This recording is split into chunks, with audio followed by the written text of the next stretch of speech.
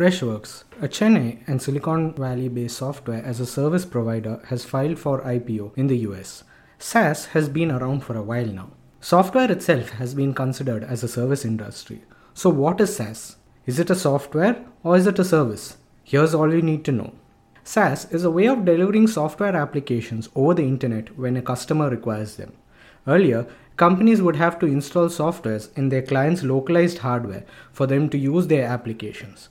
This required customers to pay for use of the software upfront and also for the hardware on which the software would run. Companies had also to invest in manpower and IT teams on their end to ensure successful implementation of the software and its continuous maintenance. As long as companies could afford it, this was fine. This led to the rise of companies like Oracle and SAP, famous for their enterprise resource planning (ERP) systems. Oracle and SAP's dominance diminished with the growth of the internet and cloud ecosystem. SaaS began to flourish as a business model after the financial crisis of 2007 as companies looked to save costs.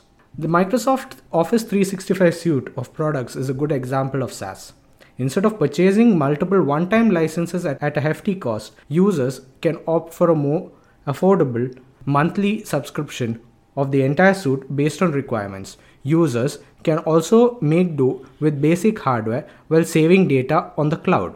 One can view SaaS as a subset of cloud computing. Freshworks uses the cloud infrastructure provided by Amazon Web Services (AWS) to deliver some of its SaaS applications to its customers. What is the advantage of SaaS? The biggest advantage of SaaS is innovation. It converts fixed costs of companies into variable costs. When capital is scarce, the SaaS model frees up capital for more high priority requirements. The payment model for SaaS is typically a per seat per month charge based on usage. This ensures a more efficient allocation of capital, especially for early stage companies. Why is SaaS important? The growth of fintech companies and neobanks threatening established financial giants is one such example.